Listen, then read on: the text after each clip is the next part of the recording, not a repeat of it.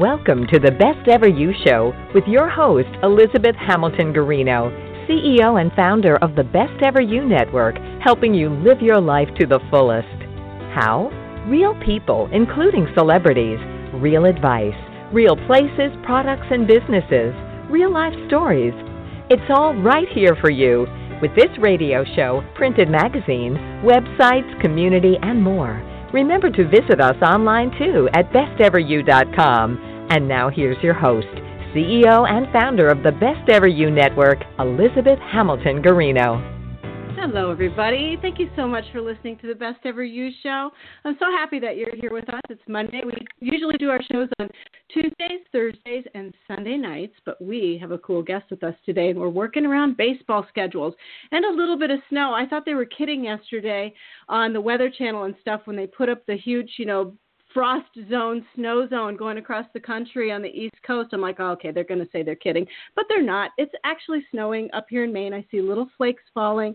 And I got to tell you, I'm not happy because it had looked like we had the great, icebergs receding kind of thing going on. I can see the back patio. I can see some of the yards. There's daffodils thinking about coming up, and it's snowing. So not good baseball weather. Right, Coach Pyne? We need snow gone.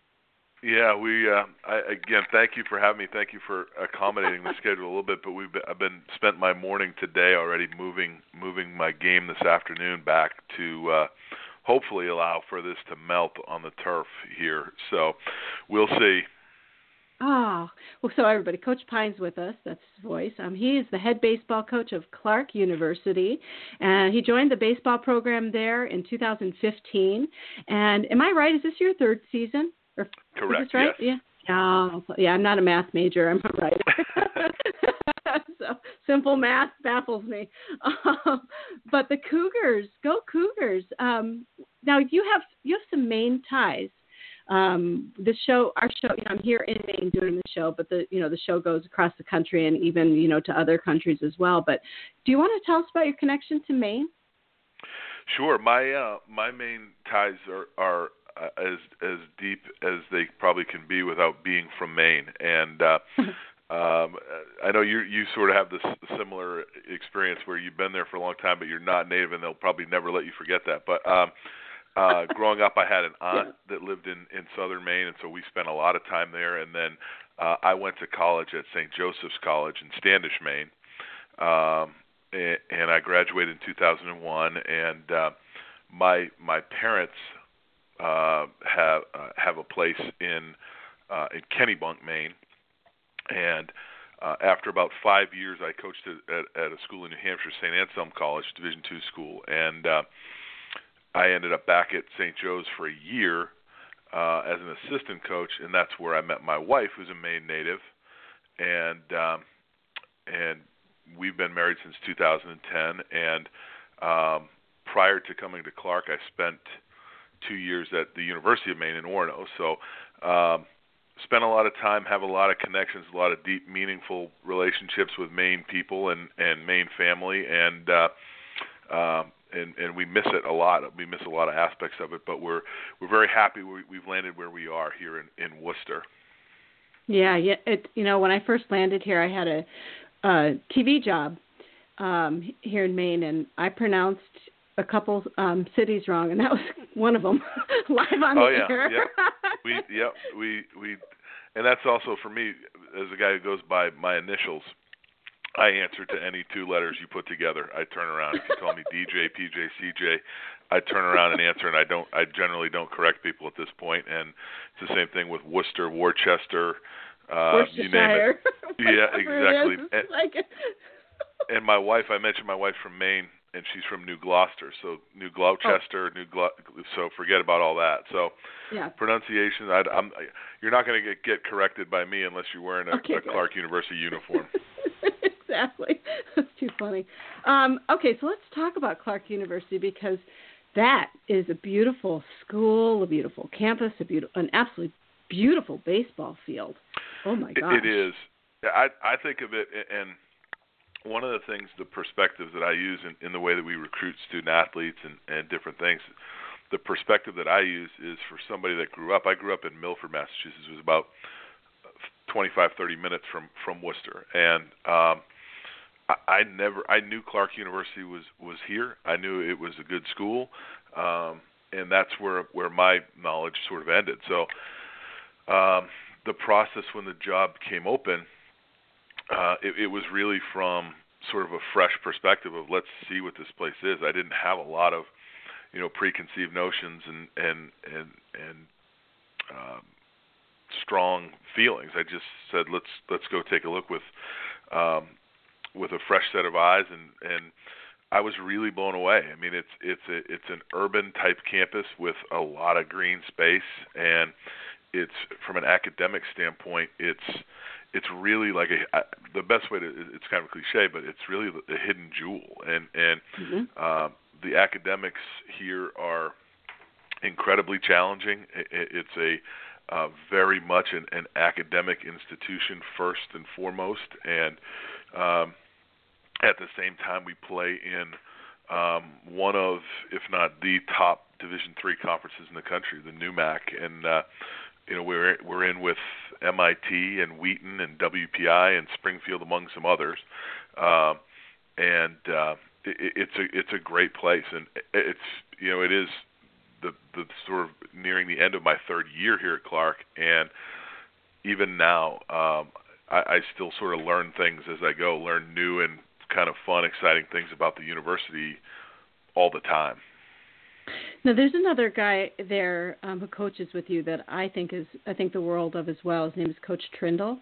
Do you want to talk about all your coaches that coach with you for a minute? Sure. Yeah, I think that all of us as head coaches, and I know you've spoken with many coaches.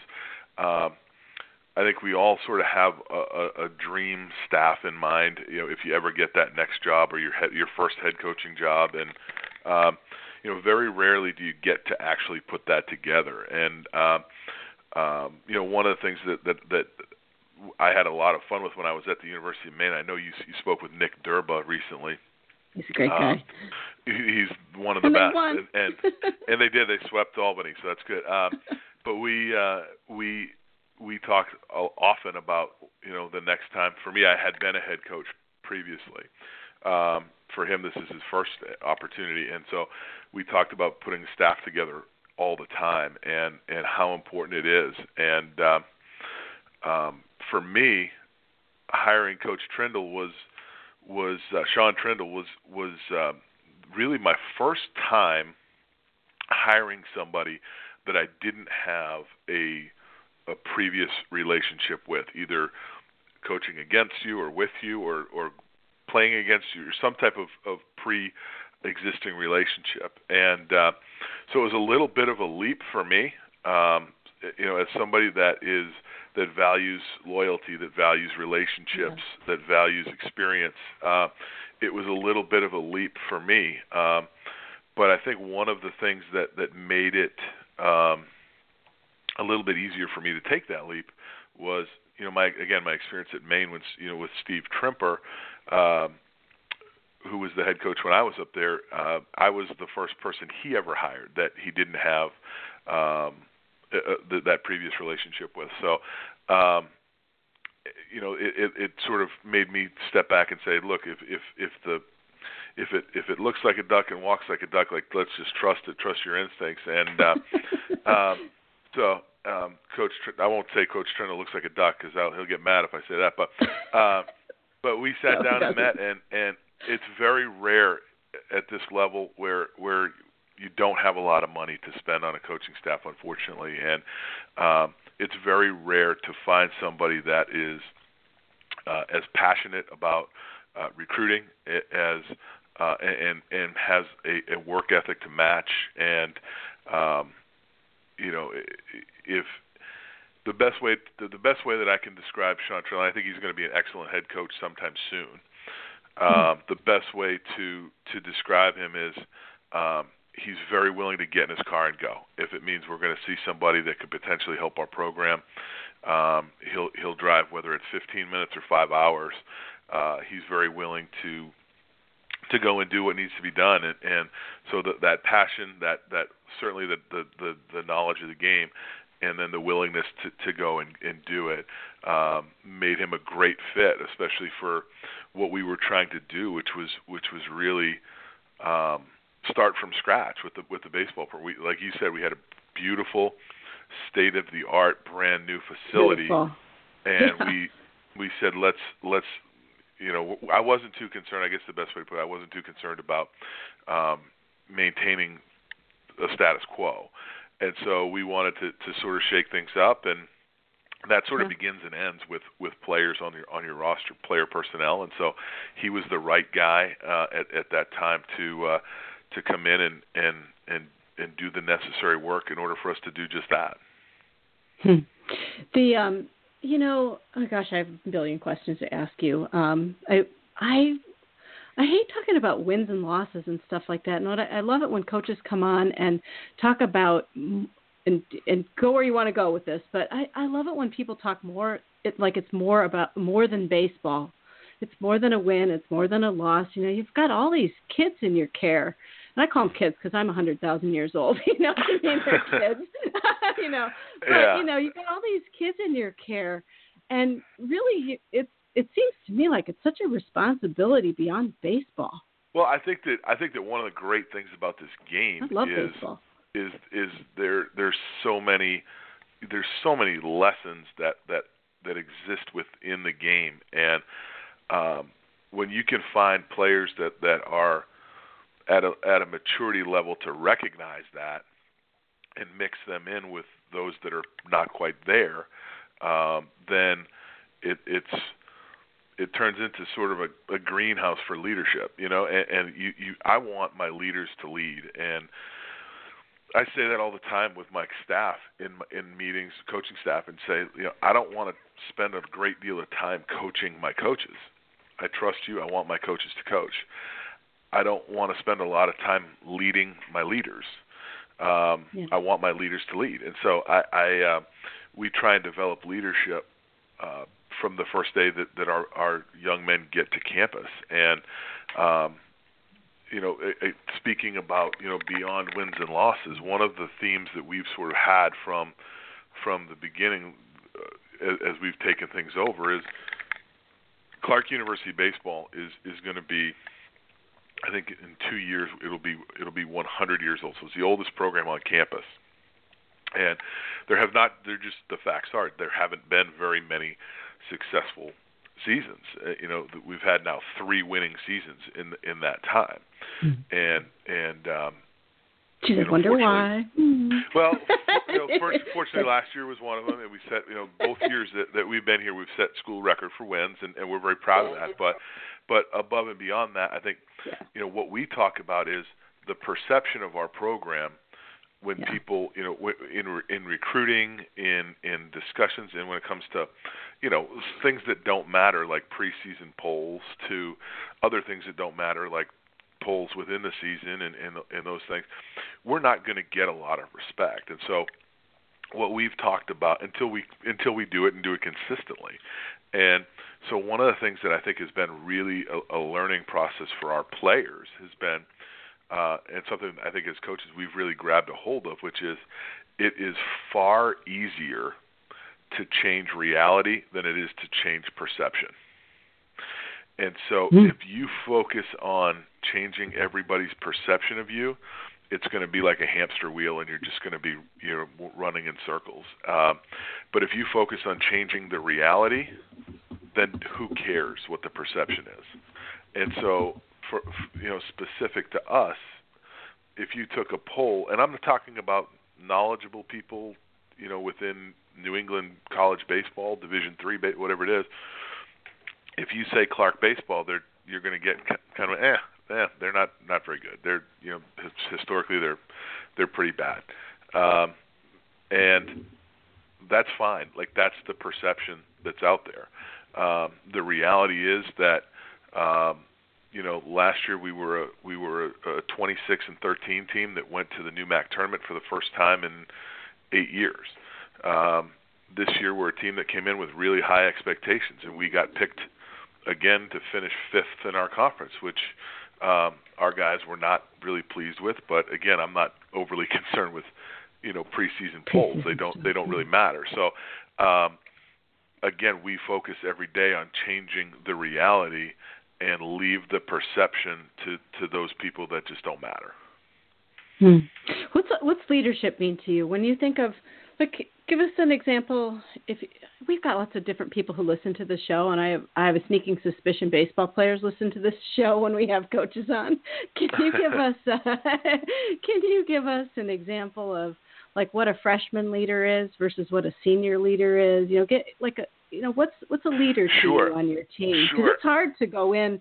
I think one of the most difficult things is to go into something new as a leader and wiggle your way through figuring out how to lead as a youngster. I think it's tough, or it can be. Right. Yeah, and I think that what we talk about is, I think the general perception of leadership is somebody standing up in the clubhouse and giving a fiery speech to get everybody charged up and run out onto the field, or somebody taking somebody else by the lapels and pressing them against the wall, and that's not how we do it. This is how we do it. That's what I think people think about, and there's certainly a time and place and importance for that aspect of leadership. And with our young players as they come into our program, one of the things that we really try and impart when it comes to leadership is a leader is on time. A leader communicates. We are a very high-end academic institution. Our players are going to have class. We're going to have conflicts with some practice time in the fall, in the spring. We understand that, but your responsibility is to communicate with me.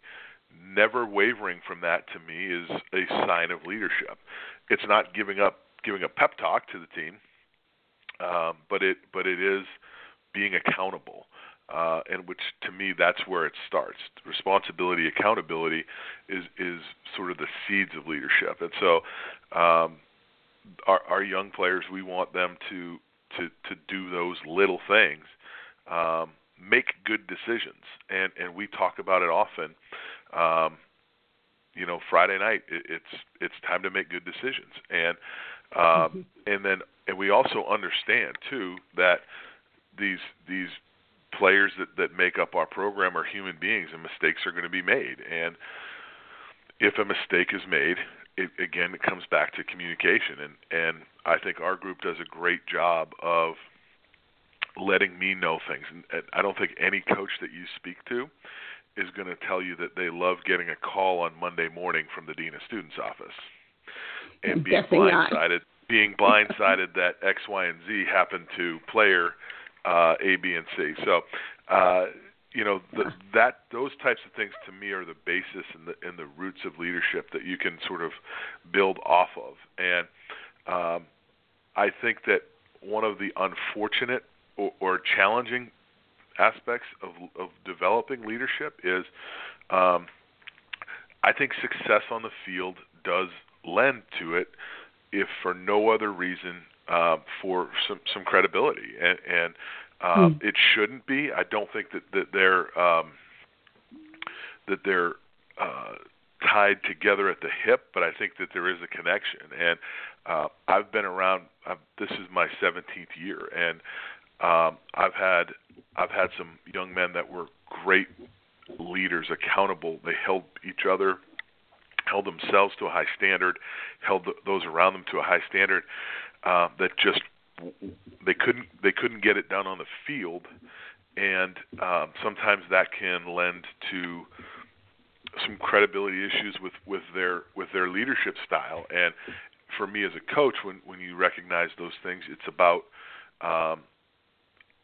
sort of contouring the message a little bit more than it is stunting that leadership. So there's a lot. It's obviously a very nuanced thing, but what it comes down to is good people making good decisions and communicating well. And I think that if you have those things, you have a pretty good breeding ground for leadership.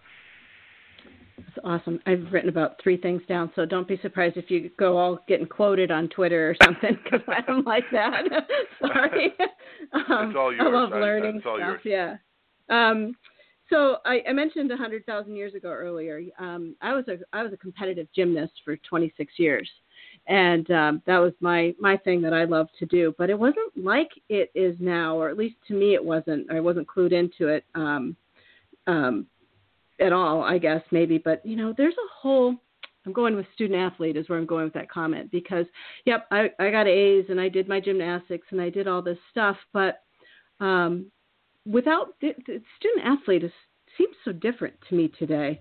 It seems so much better is where I'm going with it. I love this concept of school and athlete and go to school and get a degree. Not everybody goes into the MLB and awareness toward it. Do you agree, disagree? What is your take on that? That was mine. Yeah, and I think what I've seen, and again, I've had kind of a unique perspective over 17 years because I've worked at Division I, I've worked at Division II, I've worked at Division III, I've worked in summer collegiate baseball, I've worked in independent professional baseball, and I've worked in affiliated professional baseball. So awesome. There aren't a whole lot of pockets of baseball that you could find that I don't at least have a little bit of time served or understanding of, but I certainly don't claim to know it all either. But yeah, I get it.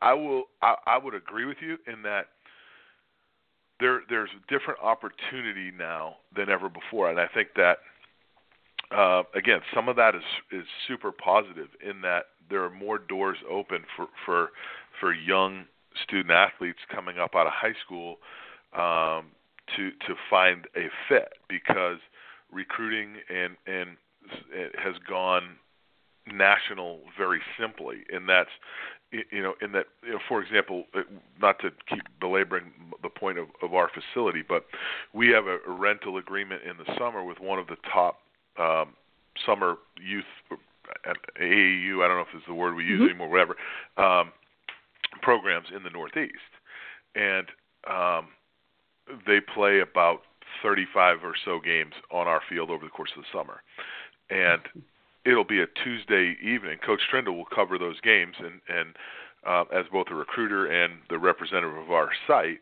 and it'll say who played tonight. No, they were playing a team from Georgia, and I'm like, it's Tuesday, June 18th. What are you talking? Why? and yeah. that's just what they do. And I remember when I was at the University of Maine, I spent what seemed like weeks down at a facility in New Jersey, just watching teams file through from all over the country. We were watching teams from Colorado and Florida and Texas and Virginia and New Hampshire and you name it. And it was players. It was players. The rosters were made up of kids, and specifically in baseball, it's gone national. It's expected you go play at East Cobb, and you're in Georgia for 10 days, and you go. And so, the positive side of that is that you're exposed to a wide variety of schools and the good programs, and there are a lot of really good summer programs. They try to mix different things in. Over the course of the summer, we host usually 4 or 5 groups that say, while we're in Worcester, we want to come see Clark, we want to go see WPI, we want to go see Holy Cross, we want to go see Assumption College. There's your 1, 2, and 3. There's your high academics to varying degrees. And so the good programs will mix that in. So these guys aren't just trying to play games and get their hits and throw their innings. They're also visiting schools and seeing, what fits, what feels right, what did I like, what did I not like. I always tell the young men that I meet with that oftentimes knowing what you don't want is more important early than knowing what you do.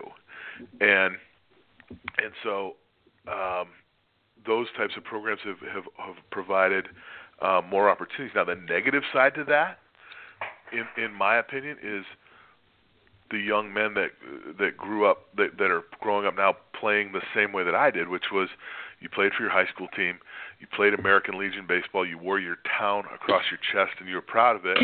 They can be a little bit overlooked. And one of the things that we try and pride ourselves on as a staff here at Clark is not overlooking those guys and going to those games, going to those venues, and sometimes less and less is it, I hate to say it this way, but less and less is it worth your while because their better players have been plucked to go play for these other entities. So it makes it, that tricky. Part of it makes it tougher. Yeah. And then the other part is sometimes these college coaches with, especially when it comes to scholarship money at the Division I and the Division II level, oftentimes they'll get to see a young man play once.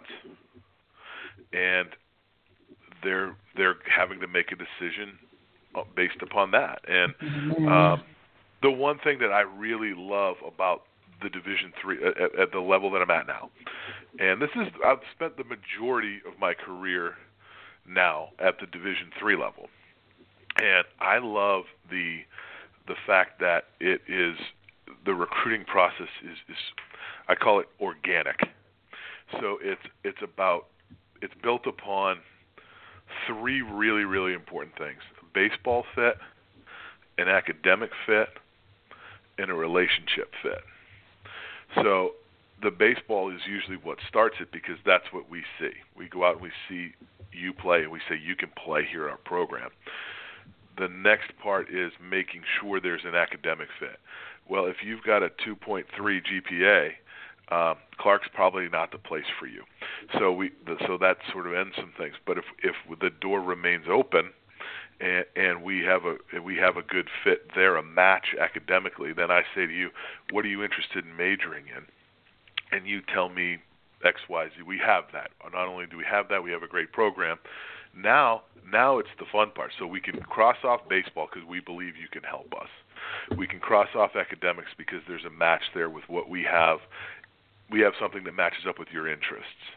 Now it's about our relationship. Can we build a relationship that has you saying, I want to get to know more about Clark? Then I want you to be exposed to my players and start building relationships with them. And then those relationships, a relationship with the coaching staff and with the players, if we can check all three of those boxes, you're probably coming to Clark. And so that process to me is very organic because it's very relationship and academic based. Whereas in my experience at Division II and Division I, it's a little bit different. But I also knew in Division I that if we did not succeed, we would get fired. If we don't succeed at Division III level, we more often than not we're given more opportunity, and it's a little bit different, and that's sort of the nature of it. And so at the Division I level, for me was my only real experience with scholarships was it was about where am I going to spend my money. It was a little bit more like horse trading than it was about relationships. Yeah. And I don't say this certainly is a knock on the University of Maine. I had a great experience there in great hands with a great coach in Nick Durba, but we were also a little bit more out there as a big state school saying, I didn't necessarily ask these guys what they wanted to major in. They knew what we had, and if there was a fit, it was more a lot of times about playing Division I baseball or getting a baseball scholarship. And everyone wants to sign on National Signing Day, and sometimes that can influence decisions away from maybe more of that organic side. But I also hear oftentimes that coach, even at Clark, we've lost some players to Division I schools where they've said to me, I have to tell blank university's recruiting coordinator by Friday at 3 o'clock or my scholarship's gone. Well, how do you feel? Well, I don't really know that it's the best place for me, but I don't want to lose that scholarship. So you can see things start to go that way. Now again, there's a lot of great stories about those levels and coaches and opportunities and situations too. But again, what's kept me gravitating to the Division III level is nobody is here because I bought them. Nobody is here because they felt beholden to their family or to accept the scholarship and all of those things. They're right. here because they know what we are. We're pretty transparent about that. They like what we have to offer. The relationships that we've built have been good ones, and that's what the whole experience is built upon. I love hearing all of that. It so ends the medical mystery. It just is. It's like it's such a mystery sometimes. All the recruiting and what's going on in people's minds, what they're thinking, all that stuff. And I think anybody who can listen to that back from your point of view really can play that back and learn a lot right then and there. If you've got a kid, play a young player in high school trying to figure out what to do next, you can play that back and really be helped. So thank you for that, because that is that's what we're here to help people be their best, and that's really, really helpful, I think. Anyway, and to be honest, some of the things that we talk about with young men when we start out with a list of, it depends on the year, it depends on where we're jumping off, but we try and calculate our yield rate. And ours has been actually really good at Clark. I think we came in thinking we were going to be like, you recruit 10 guys to get one. And oh, geez, really? And ours has played out to be much better than that, and thankfully. And so, but I think in the first year we had, I want to say we had about 220 visits on campus. So I always tell the young men we're recruiting, like, you have to do what's right for you, what's best for you, the best fit, all those things, and don't be afraid to tell me that. And if the time comes that Clark University is not the right place for you, let me know that. And because I'm going to not waste your time, keep calling you. I'm not going to waste my time sort of doodling your name on my next year's lineup card in my spare time. And we can sort of go on, and I don't take it personally when I get told no. But we always tell people too that, hey, look, sometimes you're going to go and make a decision. At some point, you're going to say, looking back, nobody wants to admit they made a mistake, especially young men that are athletes and have the world by the tail. But sometimes it happens that you realize that, I don't know if it's the grass is greener or I rushed it or I whatever. But I've gotten, in my 3 years, I've gotten 6 or 8 emails with releases from kids saying, hey, do you remember me? I'd love to talk to you about transferring. And so those things happen too. So it's I say it to our guys all the time. In baseball, the scoreboard has a whole column dedicated to errors. Pencils have erasers, and college has transferring. So don't feel like you're if you make a mistake that you are bound and held to stay where you are. There's always another opportunity if you're willing to sort of explore it. And I love this. I love that fact, because it seems like the door is always open for no matter what. Even if I think even if you came across somebody that truly, absolutely, adored you and loves everything about the program and everything like that, to me it seems like your door is always open no matter what. So whether they play baseball for you or not, even if they have a question, it seems like your door seems like it's open. But and again, I think that a long time ago, when baseball I was young, family. When I was young, it was, if you can't help me, then get out of my way. And then you get to a certain point, and I think that being a dad for the last 3 years has helped that in a lot of ways too. But it's, what are we really doing here? Like we're all trying to win baseball games. We're all trying to have a good experience, and we're all trying to get our young people on to the next phase of their life, whether that's going into the workforce, whether that's playing professional baseball, whether that's whatever it is. And it can be a positive experience, not necessarily hand in hand. Yeah. Now, I have a question just about you. Can you take us back to like when you were like 6 years old or something like that? Have you always loved baseball? I ask this question of almost everybody who comes on the show, but I ask it for different ages. But what was Coach Pyne like at 6 years old? When I was 6 years old, I was about the same size. No, I always said, I actually had this conversation. My brother just had a birthday. My brother owns his own business in Dedham, Maine. Good luck finding it on the map. I dare you. I know where that is. Oh, you do? There you go. But so he's up in the Bangor area, and he owns his own business, and he's hauling heavy machinery.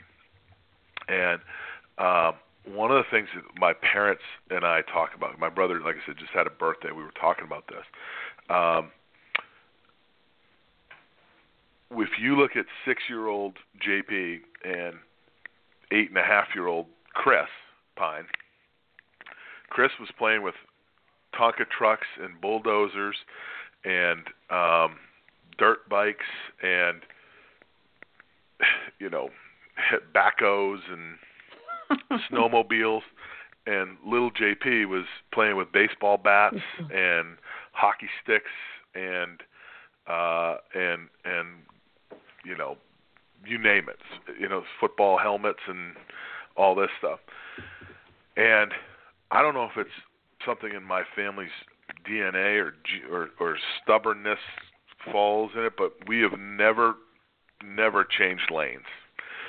So 35 years later, Chris Pyne is playing with heavy machinery and big trucks and snowmobiles and dirt bikes, and JP is playing baseball and coaching and watching it on TV, and still we have not changed at all.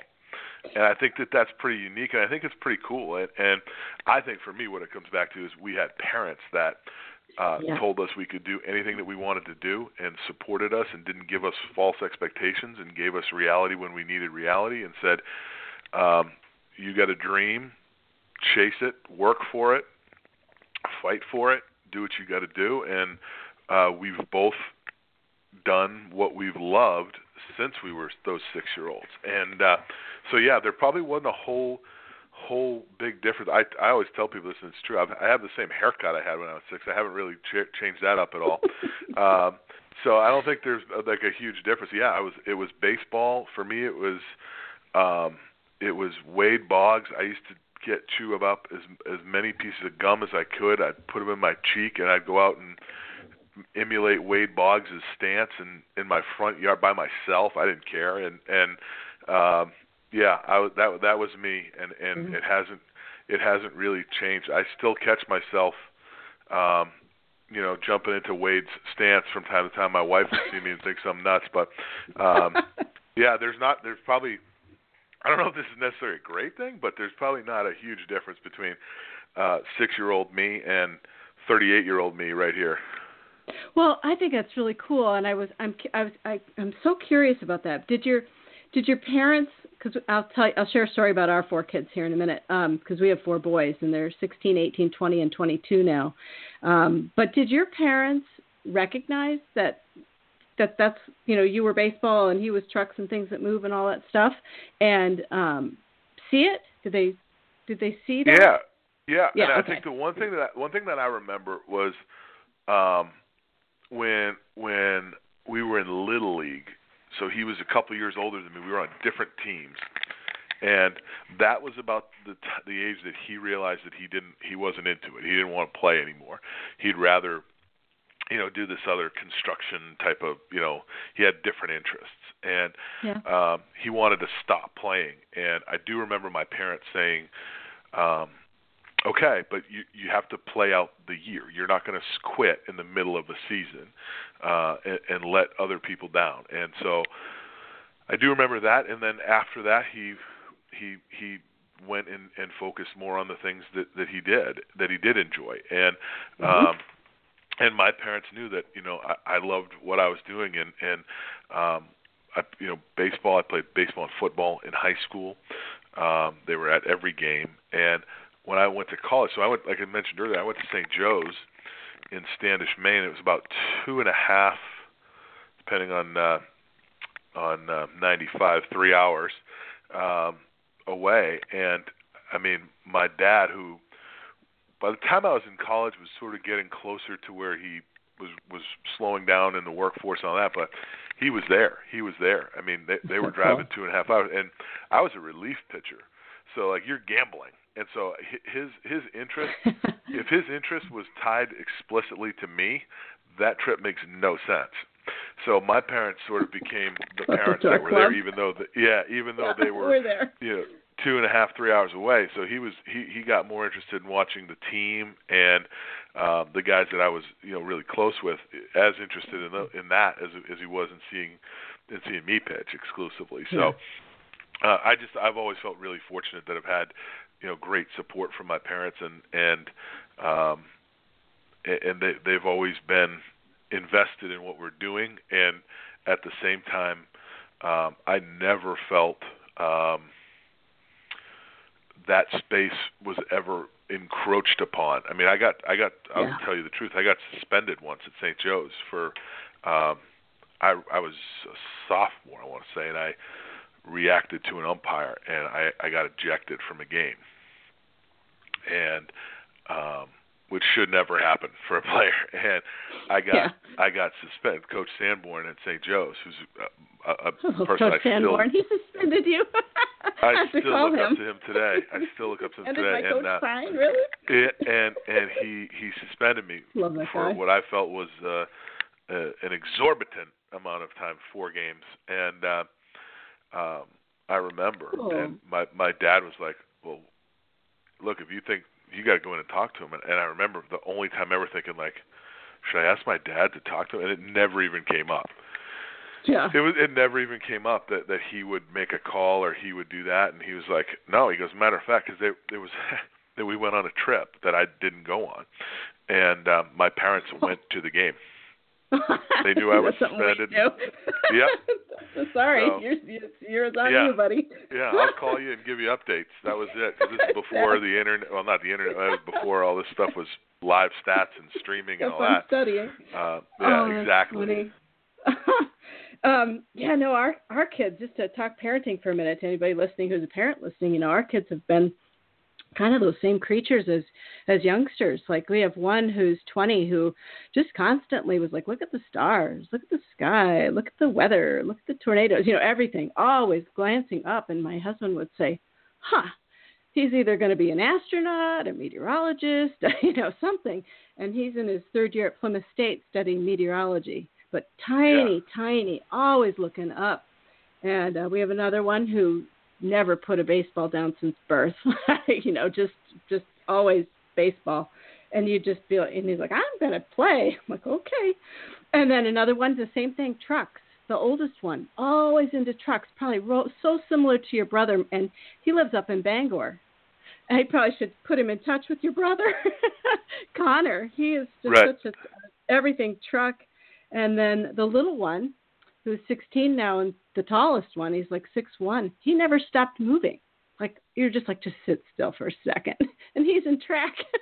So it's really funny to me. Right. Yeah. I mean, and that's the thing. It's you find out, I have a 3-year-old little girl, and I have no idea what she's going to be. And as long as she's happy and she's doing it, I don't care. I just want her to find that thing that I was very fortunate to find at a young age.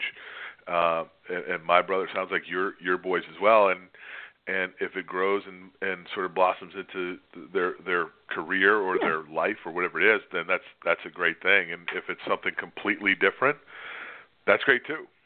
Yeah, exactly. Yeah, you never know. But I just think that's so funny, because you just sort of, in hindsight, you go, oh yeah, that's what he did, didn't he? Or at the time, you pick up on it a little bit, of course. But it's fascinating as parents. So I'm glad your parents were like that too, because it sounds like they. Me too. Yeah, no, exactly. The creature.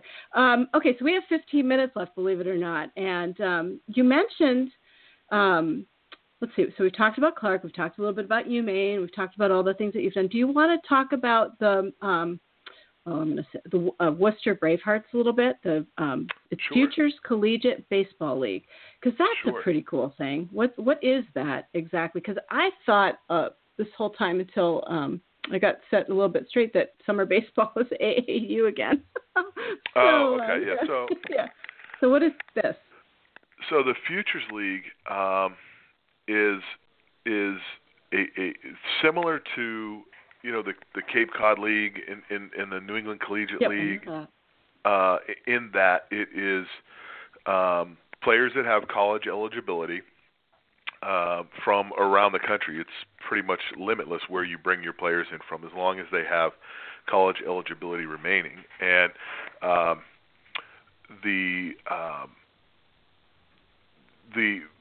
where we play our home games on the campus of Holy Cross, and it's called Hanover Insurance Park. It's a beautiful ballpark. It was built in the early 2000s when they had an independent professional team in Worcester, and so what it is for me. This is my second go around in the Futures League, which is a much easier way to say the Futures Collegiate Baseball League. We just call it the Futures League, but Futures League.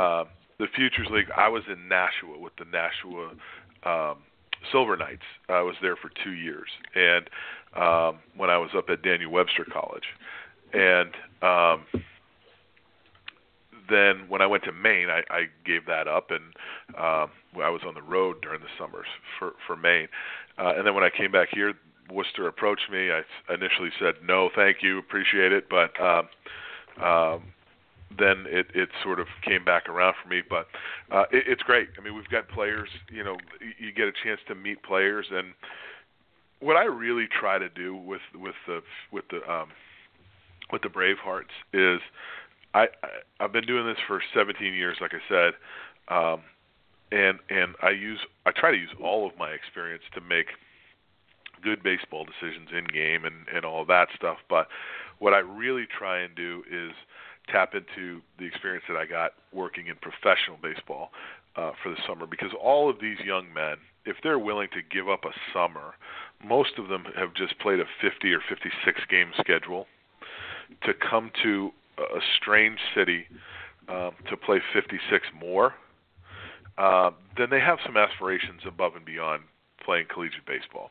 And they aspire to play at the next level. And so some of the things that we try and do are to make it more, it's more of a professional type experience. And so it's understanding that one of the things that I really harp on with these guys is, we'll play a game, there'll be 4,000 people in the seats. Oh, really? And I'll tell awesome. our guys, these people are paying their hard-earned money to come and watch you play baseball. So don't take that for granted. When you roll over a ground ball to second base, and all you want to do is, yell something inappropriate and jog, instead, why don't you put your head down and sprint? Because this guy who just worked, as a roofer all day, or as it doesn't matter, all day, and now they're paying not a ton of money. It's not Fenway Park. You're paying $10 to get in, and food and all that other stuff is reasonable, but you can bring your family and not break the bank, that's for sure.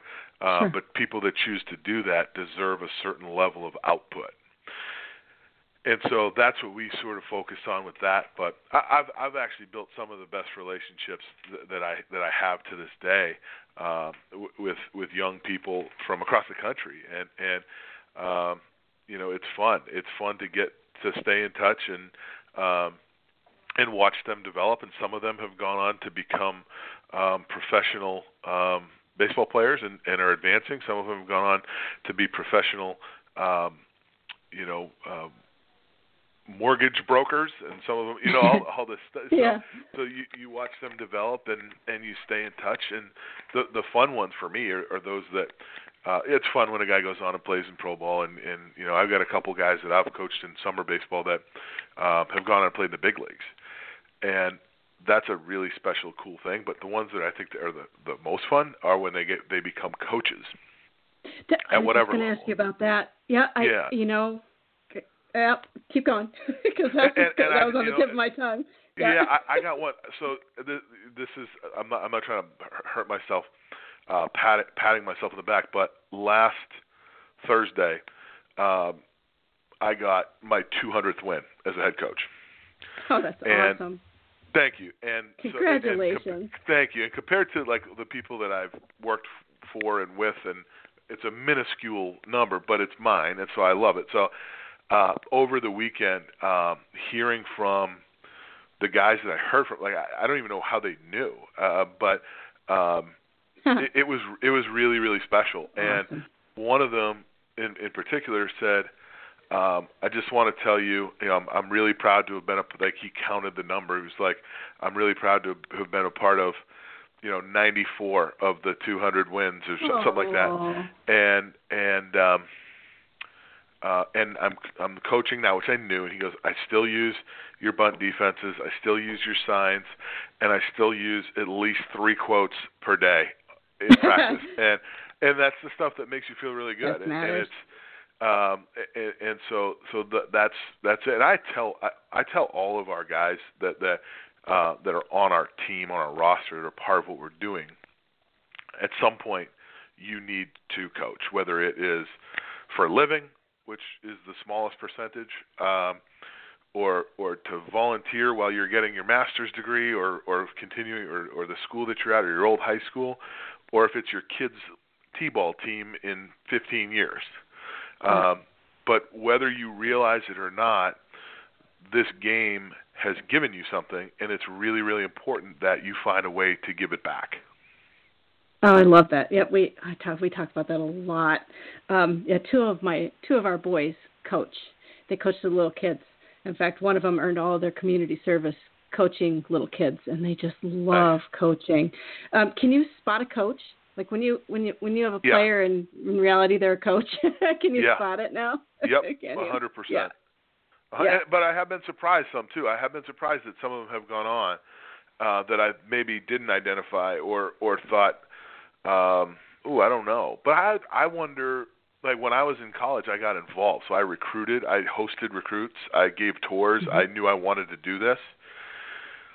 But my behavior wasn't necessarily always, the coach, coachy or whatever you'd want to call it. So I wonder, if you ever have Coach Sanborn on, if you can ever book him, I'm going to. I'd love to know. I'd love to know what he thinks. But if he could spot me, but yeah, I definitely can. And I've been right about several, and probably wrong about just as many. That's fun. All right, just a little bit longer here that we're going to go. So I just want to be super respectful of your time. That's so cool, 200 wins. Yay. Putting that out there, too. Can you talk about I want to go back to D3 for a minute and just talk about D3. And I want to just make sure we talk about student athletes just one more time. I want to circle back because at some point, pretty much, as far as I can tell, everybody, at some point baseball ends in a certain capacity, whether, your playing time stops or, whatever. So, there comes to be a point where, you're not an athlete anymore sometimes.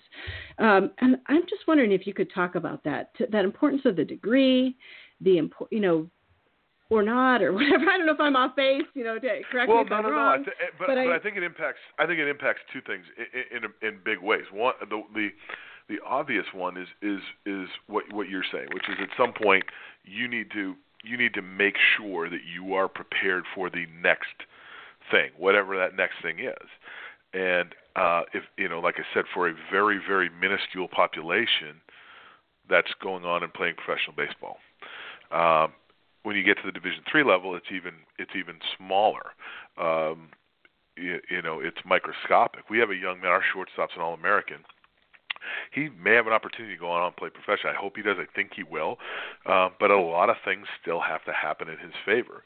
So he's got to make sure that he is prepared for what if that doesn't happen. And at this level, it's prioritized that way for you.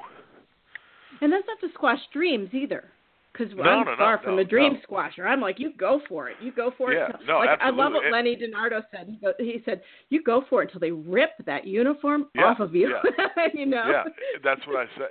The game will tell you when you're done. It's not a person. A person will not tell you. The game will tell you. And so I the other like less obvious side of that, the thing that I try and sort of harness and use as a motivator, as sort of the fire that burns underneath everything we're trying to do, is that ticking clock in a senior's head is a powerful, powerful thing. And so one of the things that I do is that before we start our first fall practice is I'll take out my calendar and I'll flip, whatever, and I'll look at our seniors in front of the whole team and I'll say, you have 246 days left as a baseball player. How do you want to spend them? And what are you willing to sacrifice to make these next 246 days the best baseball experience of your life? And then have you done enough to make these other guys who have 575 days left as bought in as you are, these guys that have 785 days left, and all the way up to the freshmen who have what to them is an endless supply of days left. And so that ticking clock is, I had to sit down with a senior that was struggling the other day, and I said, you got 8 weeks left in your baseball life. Let's make some good decisions right now that are going to maximize what we've got left. And to see that sort of sink in is a powerful thing to me. To see that, to sense their own baseball mortality is a powerful thing, and it's something that we use as a motivator, and to see them not want to let that slip through their fingers, I think is really a critical thing. Yeah. That's I just wrote that down too. Sorry. I could be that person texting you. Going, I should write fortune cookies or something. I don't know. I think so. Yeah, I think you gotta. It's pretty cool. Yeah, Coach Pyne quotes. I like them. You can have a whole website. With 3 minutes left, is there anything that I haven't asked you that I? Oh man, I'm looking outside. It's really snowing now. I'm sorry. Is there anything I haven't asked you that I should ask? Because we covered a lot, but you're the wise one. I'm just here.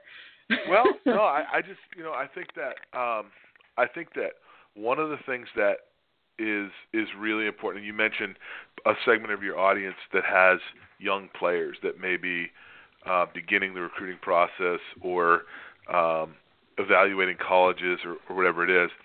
I think that it can be an eye-opening experience, especially when you talk about Division III. I think that it's pretty well understood that when you're talking about Division I, you're talking about Division II, you're talking about scholarships, you're talking about everything that goes into that process and everything. And then if you love the game and what's left, I think that it can be really dangerous to say, well, there's Division III baseball, so if all else fails, we can go play Division III. Just because there's so many schools and there's so much of a wide variety, and there are schools in Division III that have legitimate aspirations to compete for conference and regional and national championships. What I would say to people is, don't just go visit the school, go and watch them play. And I think that the obvious part of the recruiting side is it's time to be honest in your self-evaluation. And I think that kids are smarter than we maybe sometimes give them credit for. But if you go and watch Clark play, you're going to be able to walk away saying, I could play there. Or you could say, you know what, I don't think I could play there. Like, honestly, I'm looking at these guys are pretty good. I don't know if I can. And then if you go watch, I'm certainly not going to name another school, but if you go watch a different school, you might say, yeah, I can play here. I can play here now. And that, I think, can be critically important, so that if you get to, April 2nd and you've got 3 at-bats, you're not sitting there going, geez, I should have looked at some other places, or I should have, maybe this isn't the right baseball fit for me. And then, that to me is I think really important, is to go and see teams play a game before you decide this is the right fit, or I can definitely play there, or I can't play there. Yeah, honest is good. Yeah. How come players? I'm going to keep you just 2 minutes more. Why don't players at all levels, like just players? Let's say here's the pool of players for the year for 20 whatever it is. How come they don't choose just based on the school and mix up all the levels? Is that just the nature of D1, D2, D3 kind of thing? Because to me, a player could play anywhere at any school. Well, it's like you said. I mean, my shortstop is an excellent player, and there's no doubt in my mind that he could play at the Division I level. And as far as the classifications, it has to do with both size and scope of athletic programs. Ability, right? It's supposed to be ability at some point, but obviously, we talked about slipping through the cracks, and that can certainly happen. But again, it's there's no athletic scholarships at the Division III level, and so that that's sort of an unfair ground. I mean, I don't know, when I was at St. A's, we were non-scholarship in Division II, and we had some success, but this is years and years ago, but we had some success, but we knew like we were paper thin compared to back then it was sort of Franklin Pierce and Southern Connecticut, and it was like UMass Lowell, and it was like, hey, these guys are state schools or private schools with full funding, and we have to beat you. We have to find a way. So some of those scales are tipped to the schools that have the funding, whether it's the funding, the facilities, the weather, the conference affiliation, whatever it is. That's what sort of takes that classification. And now we see it's so hard to change from one division to the next. It used to happen a little bit more frequently than it does now. Do you? One last question. Do you think people are lucky to be able to play at the college level? I always think people are so fortunate. Yeah, I do. I think that, and this is something that's sort of been on my plate recently with stuff going on within our program. Some really great things, but it's the privilege of playing versus the right to play versus the ability to play, and it really is a privilege. And I think about it often. I think about how many kids there are at the University of Florida right now that are not on the baseball team, that are great baseball players, that if they were on my roster, would they help, all this stuff. But you find the fit, you find what you want, you find what you're looking for. And one of the things that's really gratifying for me is to look on my roster and see guys that are at Clark. They belong at Clark academically. They belong at Clark baseball-wise. They're socially happy. They're academically challenged. They're, and I've said it to recruits. If the thing that I love most about Clark University, it's not for everyone. It's not for everyone, and I love that about us. And if we are the right fit, there's nowhere in the world that you'll be happier for the next 4 years. I love it. All right, I'm ending on that. It's been such a great honor to have you on the show. Thank you for spending a whole hour with us, your time, your energy. I appreciate it. You help others do their best. It's really cool. Well, thank you very much, Elizabeth, and my best to you, and thanks for having me on. Thank you. Thank you, everybody, so much for listening to the Best Ever You show. I'm going to just look outside and I don't know if I'm going to cry that it's snowing. Nah, I won't do that, but I'll be grateful. But baseball. We love having Coach Pyne here with us. I will put a link to Clark University Baseball on the show, and then we'll follow up with a blog as well. And thank you so much to Coach Pyne for being with us for the day, and thank you so much for listening to the Best Ever You show. I hope you have a wonderful day, and take care, everybody. We'll see you back here tomorrow. Thanks for listening to the Best Ever You show. Want more? Visit us at besteveryou.com. Be your best and keep it real.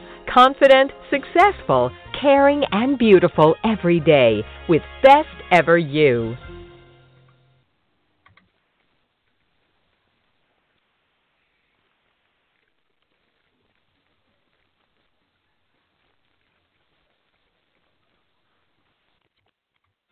Hello, it is Ryan, and we could all use an extra bright spot in our day, couldn't we? Just to make up for things like sitting in traffic, doing the dishes, counting your steps, you know, all the mundane stuff. That is why I'm such a big fan of Chumba Casino. Chumba Casino has all your favorite social casino-style games that you can play for free anytime, anywhere with daily bonuses. That should brighten your day a little. Actually, a lot. So sign up now at ChumbaCasino.com. That's ChumbaCasino.com. No purchase necessary. VGW Group. Void where prohibited by law. See terms and conditions. 18+.